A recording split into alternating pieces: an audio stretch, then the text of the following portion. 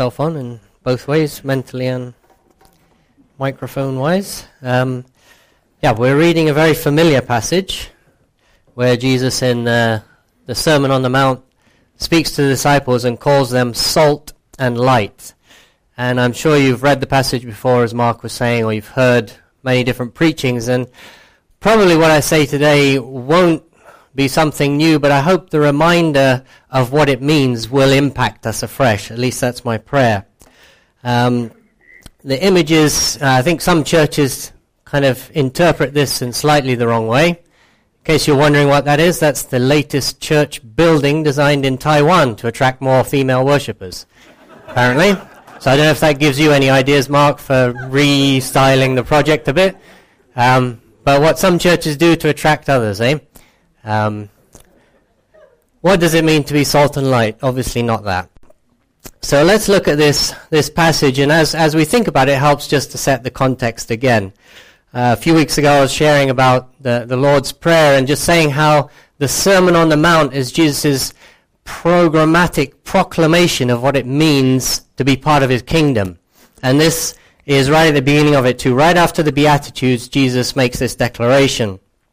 And I want you to keep two things in mind as we go through this passage. Is that first, Jesus is not saying to the disciples as individuals only, but as a group. He uses the plural noun, you collectively are the salt of the earth. You collectively are the light of the world. So what Jesus is talking about is not just let this little light of mine shine as we kind of sing as children, but as a church, as a community, how do we be salt in the earth? How are we light in the earth? It's a community thing as a group of Christians together. And secondly, this also doesn't really come out, but Jesus places a lot of emphasis on the you. You are the salt of the earth, you yourselves. And if we picture the scene, it says Jesus is beginning to teach, has begun the Sermon on the Mount. It says he calls his disciples to him, and we know there are crowds there that have been following him because of all the miracles. But when he's teaching this, he's directing it to the disciples. You yourselves are the salt of the earth. You are the light of the world.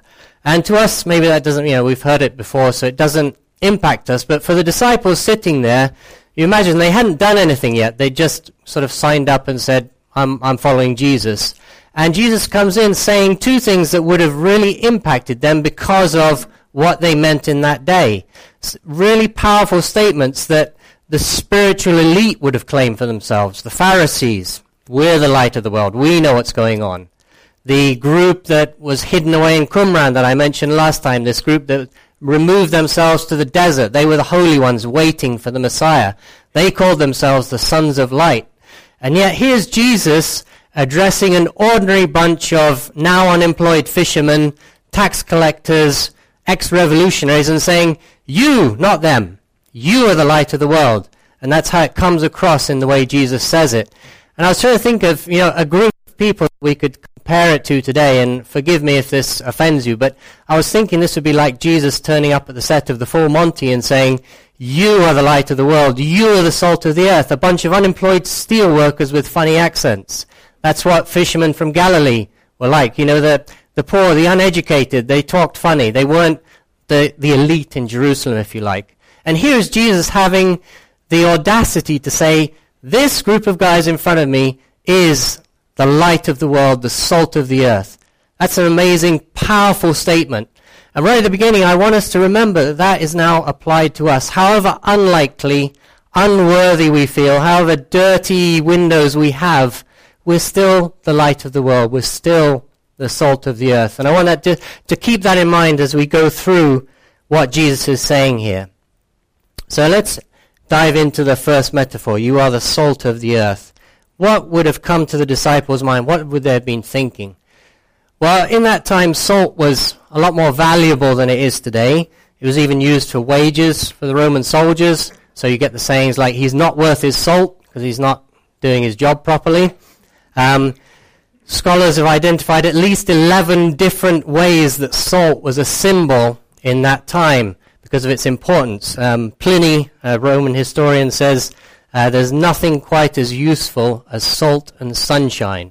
So salt was a really important part of life. It was considered one of the basic things you needed to live. So to call someone salt was to give an importance to people. And we're not going to go through all the 11 different ways of thinking about salt in that time, but I want to focus on the two main ones that probably come to our minds as well, and maybe, if we have time, mention a few others.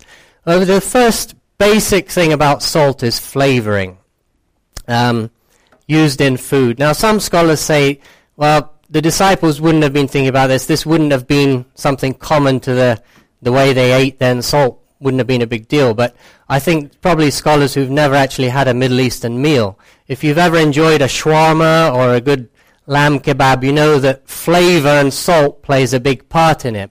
And I've been to the Middle East a few times, and apart from the sheep's brains, the food is really good. It's really flavorful. And salt obviously plays a big part in that. Even Job, many thousands of years before Jesus, said, "Can you eat something tasteless without salt?" It's flavorful. Natasha, who you probably know is half Mexican, keeps trying to get me to use salt on strange things like fruit. She says if you put salt on pineapple and mango, it makes it taste better. I don't go for that myself, but apparently it draws the flavor out. So you can try that at home if you like. But salt is an amazing part of flavoring. I'm sure the cooks in here, if Mark is around, will tell me if I'm right or wrong on that. What does it mean for us to be flavor? I'm sure there's many different ways, but I just like to highlight three things I think that will help us. Not quite there yet. The first is the flavor we have as showing a joyful life in the midst of whatever circumstances we're going through. If you think of Christians in the world, often the first reaction people have is, oh, here comes the party poopers. Here comes Puddleglum. Here comes Eeyore. Run. We don't want them around with us. All the fun's going to stop. And I think, when Jesus said he came to give life in all its fullness, he was talking about full life in every aspect. We're to flavor the world through our joy, our contagious joy in the midst of whatever is going on. And that's a real challenge, I know. Some people are going through very difficult circumstances, and yet we're the salt of the earth in that, through that. I also feel that it refers to our fellowship as a community. Remember I said this is a community saying, you are the salt of the earth.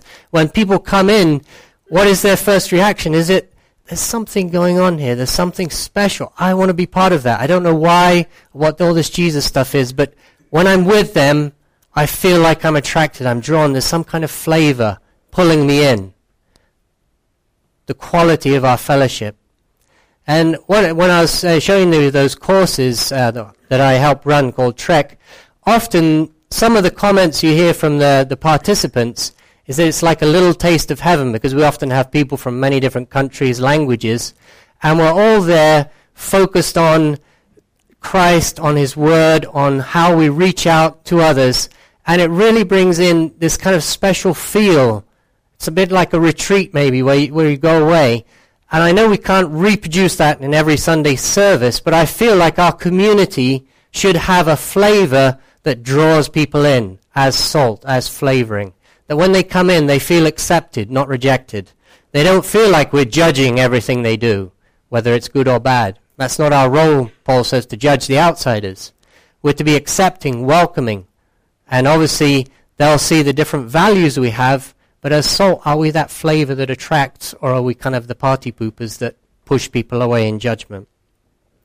And then another way I see is I think Colossians 4 really says it well. It says, conduct yourself wisely towards outsiders, making the most of the time. Let your speech always be gracious, seasoned with salt, so that you may know how you ought to answer, everyone. Our conversations seasoned with salt, living wisely towards outsiders. That's what it means to be salt, to bring flavor to the world. Knowing how, as Mark was saying earlier, to be able to answer people as they see something different about us. Now, I'm not quite sure Jesus had this in mind. If you can't read it, it says, what does salt and light mean? And then someone is shaking salt into somebody's eyes and shining a torch and saying, if you're helping someone see their sins by shining the light of the truth on them, It's both revealing and irritating. It's true, but I don't think that's what Jesus had in mind when he said we're salt and light. I think we're not there judging the world. We're drawing the world in through the way we live, through our lives, through our conduct, our seasoned speech. So salt as flavoring. I think the disciples would have immediately picked up on that. But probably what most scholars agree on as one of the main things behind this picture is salt as preservative. Obviously, in the days pre-electricity, with no refrigeration, salt was one of the main ways of preserving food. And, of course, the disciples, those who were ex-fishermen, would have immediately identified with this. As soon as they caught their catch and brought it in, they would have been rubbing salt into it to preserve it so they could take it to market and sell it, and it wouldn't go off straight away. And so Jesus says you are the salt of the earth. You have a role in preserving the earth from decay and from going rotten. And that's a powerful image. It's not the church as a lobbying body to get its laws in place. It's just the church's role as salt, preserving what's going on around because of who we are. Nothing more, nothing less. And I think what the early church was known for, above all else, two things, was their good deeds and their brotherly love. One Roman historian complains that the church is actually talking about brotherly love outside of the family, which is kind of a shock to the Roman system. How could you call someone you weren't related to a brother? That was scandalous, something you shouldn't do. And yet the church had this bond of love that spread outside of the family and was salt in society, preserving it, not decaying it. So we're the salt of the earth. And there's two ways I think we need to see how this works. We're not the salt of the earth if we stay inside the salt shaker. In here right now, it's wonderful fellowship. We're focusing on God's word, worshiping him. But this is not where Jesus wants us to be spending the majority of our time. We're to be out in the world. Salt, Martin Luther said, is not for itself. Salt cannot salt itself. We're the salt of the earth when we're in our jobs. We're the salt of the earth in our houses, in our neighborhoods, not in this building. And I think it's very important to remember that we need to be rubbed into the earth, if you like. You don't just shake a little bit of salt to preserve it, to preserve meat, you rub it in. And if you're thinking, I'm not holy enough, I'm not spiritual enough, and I need to come here, it's probably true. But where you are in your workplace, you are being salt because you're in the world in a way that maybe a professional pastor, missionary can't be. You in your factory, you in your workplace, your school, you are being salt. And Jesus is putting you there to be an influence in that area. And you may think, well, I'm not being much of an influence. But there's a way that this works that's just part of who you are. Salt doesn't try and preserve meat, it just does. And you, in your workplace, you're maybe not necessarily sticking gospel tracts up on the wall or preaching every time you get a break, but you are being salt there. And I think it's important to remind you that, to not forget, that's where you are. That's where you are salt of the earth, not in here. And it challenged me because I'm a missionary and I do lots of preaching events maybe in terms of football and outreach. But who else am I really coming into contact on a day-by-day basis so that I can be salt? If I don't have any non-Christian friends, workmates, how am I being salt? I need to be with people who do not know Christ in order to fulfill this role. It's no good being inside the salt shaker. We also can't be salt, Jesus says, lose our saltiness. Switching.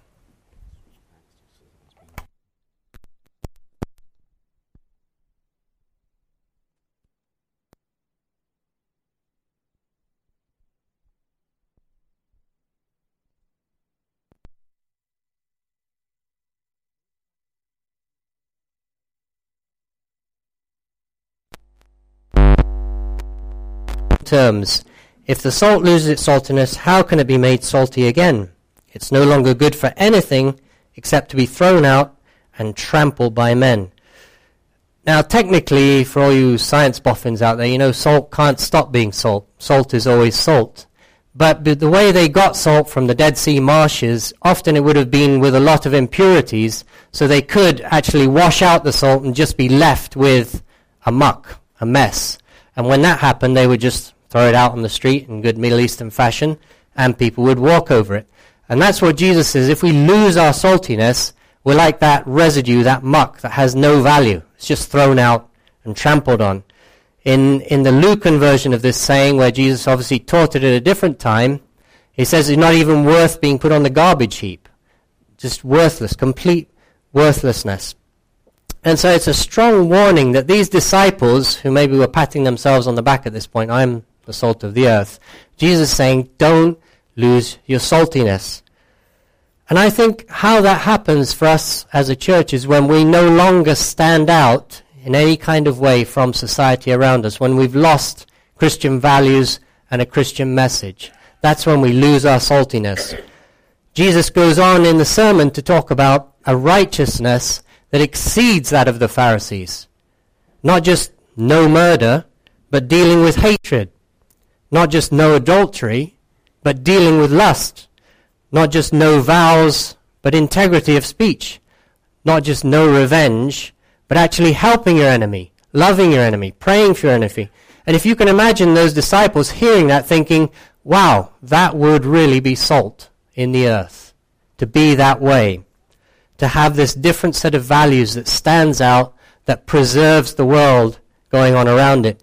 And as you live in your neighborhood, in your workplace, holding on to a set of values that may be at times in conflict with what's going on around you, you are being salt. You are being a preservative in that situation. And I think it doesn't obviously come out in English, but scholars say that behind this passage there's an Aramaic pun that equates losing saltiness with being foolish. And in the Greek translation of this, they've used a word that's normally used for foolishness. Jesus uses it a little later on, saying the foolish builder is one who doesn't put Jesus' words into practice, and he uses the same root for this thing. And so what Jesus is maybe saying that the disciples would have heard, but we don't in English, is that as we lose our saltiness, we're like fools. It's becoming foolish, and it's the same root word that we get moron from, if that puts it into perspective for you. Darren probably like that one, saying a bit more down to earth. Yeah. So Jesus is saying, don't be foolish and lose your saltiness. I mean, as a disciple, we've been called something incredible, the salt of the earth, and yet we can lose it by just blending in and becoming foolish. And in Matthew's gospel, fools it's not the village idiot, it's those who deny who God is. It's those who deny his law and refuse to obey him. And so being foolish, losing our saltiness, is disobeying, is not putting into practice, like the foolish builder, what we hear from Jesus. So as a church, if we hear all the good messages in the world, but don't put them into practice, we lose our saltiness. We're that foolish builder. And so there's an incredible blessing in being the salt of the earth, and an incredible responsibility to live out what we believe. And so we have these two things. Yes, we are the salt of the earth. We're the flavor of the earth. We're the preservative. But we have this warning that goes on with it. Let's not be flavorless fools that deny God either by our words or by our life. We are going to move on to look at being the light of the world, but I just wanted to mention one other area that salt for the Jewish people would maybe have brought to mind to the disciples. And usually with metaphors you don't want to load them with too much, but this one is so ambiguous and open-ended according to the theologians that I think we can get away with this. And we're going to do this quite quickly because for the sake of time. But in the Jewish tradition and in the Old Testament, we see that salt played a key role in the covenant and in the sacrifices. So Leviticus 2:13, the Jewish priests are told they always had to offer their offerings with salt. Make sure that salt was always there. And it talks about the salt of the covenant. So salt had to do with sacrifice. It also had to do with permanence. One of the later kings in Judah, who was fighting against the northern kingdom, said, don't you remember that the Lord God of Israel gave the kingship over Israel forever to David and his sons by a covenant of salt. It stood for permanence. God's covenant of salt was a permanent covenant with the Davidic kingship. And so he was telling the northern king, you guys have got it wrong. And in this context of 2 Chronicles 13, we see that he lists a whole list of things that Judah, the southern kingdom, was doing to follow God's law, and that the northern kingdom had lost. And so it's a context not only of God's permanent faithfulness to David, but the way that that God's people needed to respond in faithfulness to him. So it speaks of permanence. It also speaks of purity.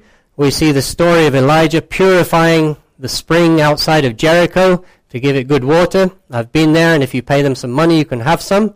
Didn't seem to work on me or purify me particularly, but it's there, and it's still there to this day. It talks about the offering, the incense that was used had salt mixed with it. It was pure and holy. And lastly, it also speaks of fellowship. Salt would have been put on the table as a sign of fellowship together, of friendship, of faithfulness. And so it became significant for the people of Israel as part of their friendship and their covenant faithfulness with God. So I think when we hear, you are the salt of the earth, when the disciples heard it, all those kind of things were going on in their mind. Who knows how much they picked up on which ones, but I think it's legitimate to say, you are the salt of the earth. You're the flavor of this world. You're the salt of the earth. You preserve what's going on in the earth. We need to be reminded of God's permanent covenant with us and yet live out in faithfulness, in purity, in sacrifice. And all those things come into you are the salt of the earth. But Jesus' last part of that verse really reminds us that that salt only takes effect when it's put out into the world. And if it loses its saltiness, it's not worth anything. So we need to be not just in here, but out there in people's lives. Not hiding away in our community groups, but getting into people's lives as salt. You are the salt of the earth. Jesus then goes on to say, you are the light of the world. A city on a hill cannot be hidden, neither do people light a lamp and put it under a bowl. Instead, they put it on its stand, and it gives light to everyone in the house. In the same way, let your light shine before men, that they may see your good deeds and praise your Father in heaven. You are the light of the world. It's another fairly obvious metaphor. The wicked lived in darkness. The people of light were those who had God's revelation, God's wisdom, and who were shining the way for others. And there's a lot of Old Testament tradition again there that we don't have time to look at. God was the light who led Israel out of Egypt. In the Psalms Mark was reading, it talks about the light of life and how God's word is a light to us, how God himself is our light. It's really rich in significance. But there's a couple of things I want to pick out on. And the first is this. The Jewish expectation was that when they were restored as a people, that they would be a light to the nations. We read in Isaiah 49, in Isaiah 42 verse 6 and Isaiah 49 verse 6, God speaking through Isaiah about the servant that for the Jewish people represented the nation would be a light to the nations. He says, I am the Lord, I have called you in righteousness, I will take you by the hand and keep you, I will give you as a covenant for the people, a light for the nations. And then later on in Isaiah 60 it says, arise, shine, for your light has come, and the glory of the Lord has risen upon you. And nations shall come to your light, and kings to the brightness of your rising. So being light to the nations was in this expectation of the Jewish people. They were the light of the world. And again, remember, who is Jesus saying this to? This group of unlikely disciples and fishermen sitting in front of him.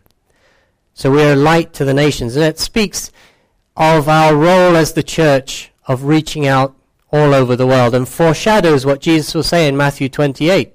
Go into all the world and make disciples. As you read through Matthew's gospel, it seems like Jesus isn't interested in the Gentiles. He keeps saying, no, I've come just for the Jews. I've just come for my people. And he sends his disciples out and says, just go to the Jews. don't go to the Gentiles. But here, right at the beginning, he's saying, wait for it. You are this light to the nations. You're the light of the world. It'll come in its time. And it's a light for salvation to the ends of the earth. In Isaiah 49, it says, I will make you as a light for the nations, that my salvation may reach to the end of the earth. That's the scope of our calling, our mission. It's not just Gloucester, it's the ends of the earth. That's an amazing thing when you think about it. Every disciple everywhere has the ends of the earth as part of their calling, however that may work out. And I like this verse in Daniel because I think it brings it together as to our role as the church. Those who are wise shall shine like the brightness of the sky, and those who lead many to righteousness like the stars forever. That's an amazing picture of who we are to be as the church. Those who are wise, bringing others to righteousness. Those who are reaching out to all the nations.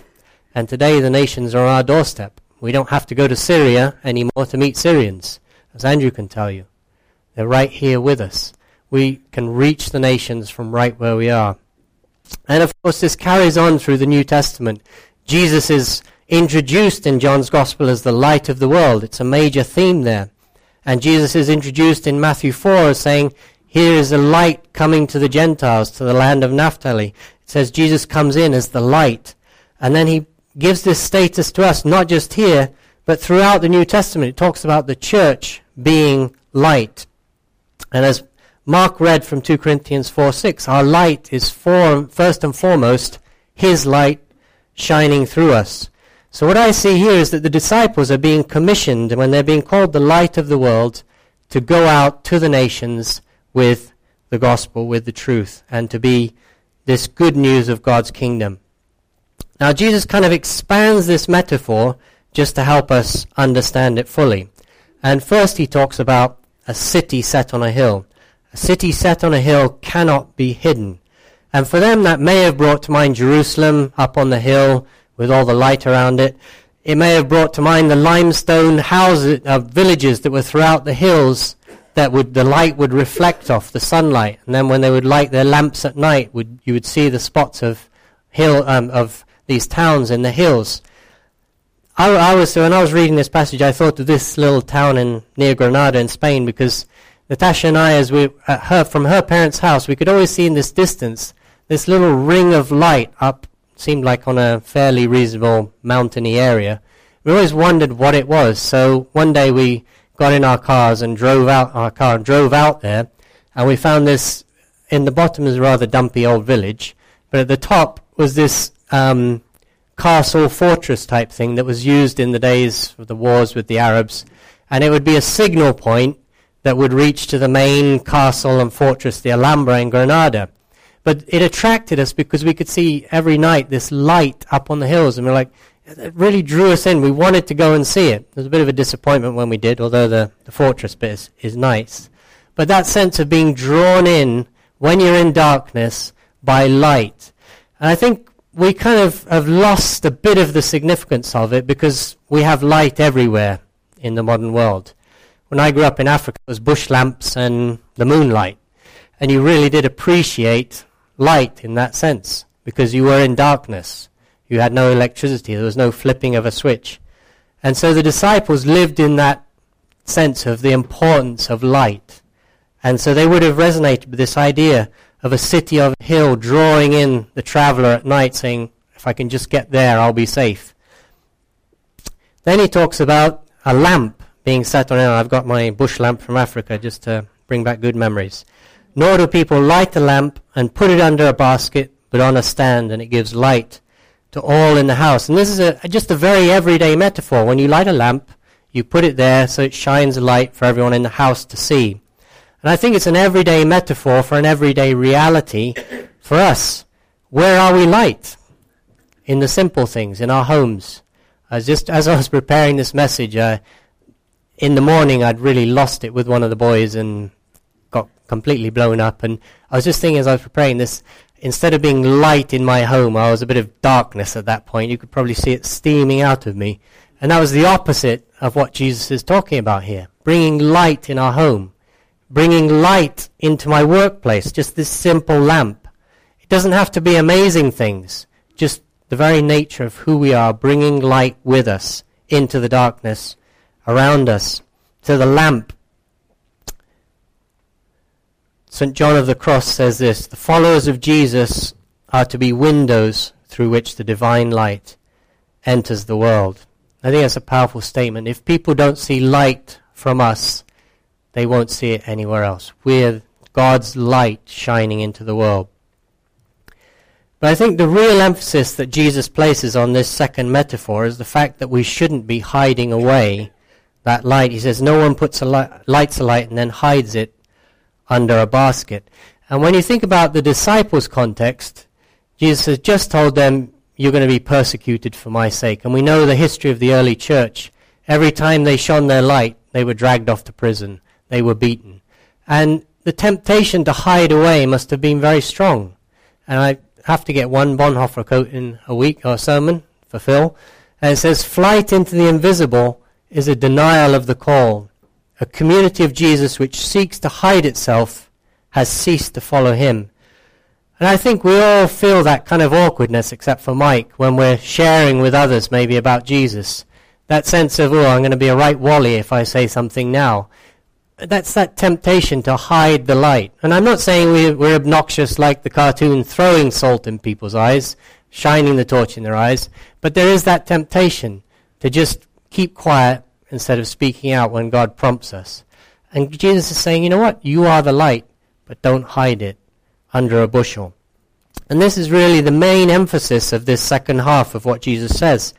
So let your light shine before others, so that they may see your good works and give glory to your Father in heaven. I know as English we probably shy away from this whole idea of being seen before men, let your light shine, and all that sounds a bit look at me-ish, and we don't like to do that in England. But Jesus is not talking about public acts of spirituality. In fact, in the next chapter, he tells off the Pharisees because they go around saying, look at me, look at my prayers, look at my fasting, look at my giving. He's saying, no, I'm not talking about your acts of spirituality. That's between you and God. That's your private devotions. But I'm talking about your good deeds that glorify God. People see what you do and say, why on earth are you doing that? It's something different. It must come from someone else. And so they glorify the good deeds, the things you're doing in the world. So good works glorify God, Jesus says. So this is about good deeds that give glory to God, not our own piety being put on show. Closet Christianity, one commentator says, and self-directed service are excluded. And just the other day, a Christian magazine arrived on our doorstep and had this on the front cover: Light in the Darkness, How Lebanon's Christian Believers Are Bringing Hope to Syria's Muslim Refugees. That's quite an impact if you think of the situation there. The Syrians have always been the oppressors, particularly of the Christians in Lebanon, and yet now these Muslim refugees are coming through, and they were sharing in the article how the Lebanese Christians at first found it hard to say, yes, let's help these people, because they were the enemy. And yet God has convicted them, and the churches are the ones offering a lot of the help for the over 1 million Syrian refugees in one country. And Lebanon already had refugees, the Palestinians, and yet the church is reaching out, and there's testimonies of Muslims coming to Christ because of what the church is doing for them, offering them shelter, offering them hope, food, out of their own poverty. And that good deed is what has transformed those people's lives. So good works, people will see it and give glory to God in heaven. And I think we could dive into a lot of the New Testament and see how light is used about the church. We don't have time here, but I think it comes out very clearly in passages such as 1 Peter 2, Ephesians 5, Philippians 2, that our lifestyle, how we are, who we are, our words, is light to the world. And there's the challenge that on the one hand Paul says you are light, and on the other hand he says therefore live like children of light.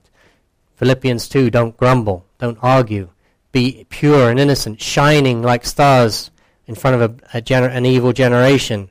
Ephesians 5, once you were darkness, but now in the Lord you are light. Live as children of light. And he says the fruit of light is good, everything that's good and right and true.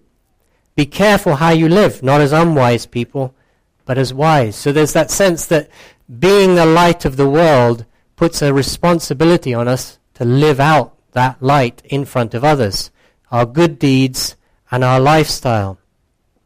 And I'll close with this thought, and love.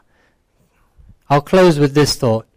Jesus goes on and talks further about the light in us.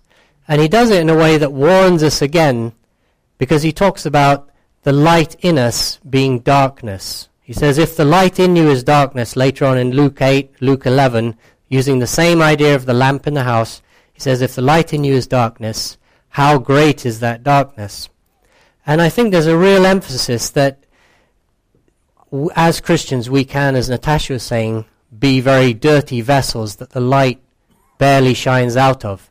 And with that bush lamp, one of my jobs as a kid in Africa, and I probably complained as much about my chores as my boys do today, but I've blanked it out, was cleaning bush lamps, because it's a kerosene lamp, it's got a bit of a dirty flame, and after 2 or 3 days, it's basically blackened.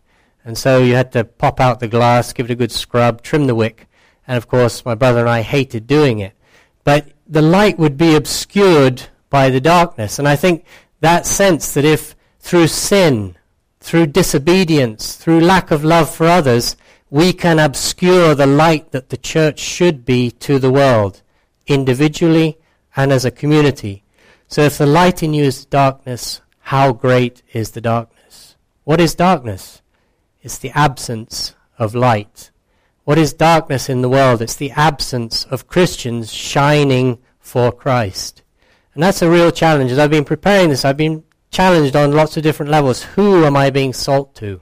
Who am I being light to? What non-Christian can look at my life and say, wow, something he's doing makes me really think about God? And as a church, we can say the same thing. Who are we being salt to? Where have we been put as light, as a city on a hill that can't be hidden? Where are our good deeds? What are they that is drawing the community to say, you know what, something's going on there? So I feel like God has spoken to me and said, you can be a missionary all you like, but if you're not being salt and light in your own community, in what's going on here, somehow you're missing a trick. And so I feel like God is speaking to me, yes, you are the salt of the earth. You are the earth's preservative, the earth's flavor. You are bringing light to the world. You are the light of the world. Just because I am in you, but don't lose your saltiness. Don't darken the light and not let it shine. So it's two amazing images that Jesus speaks to this group of motley disciples, and he speaks to us as Abbey Church. You, Abbey Church, are the light of the world. You, Abbey Church, are the salt of the earth. So let's live that out.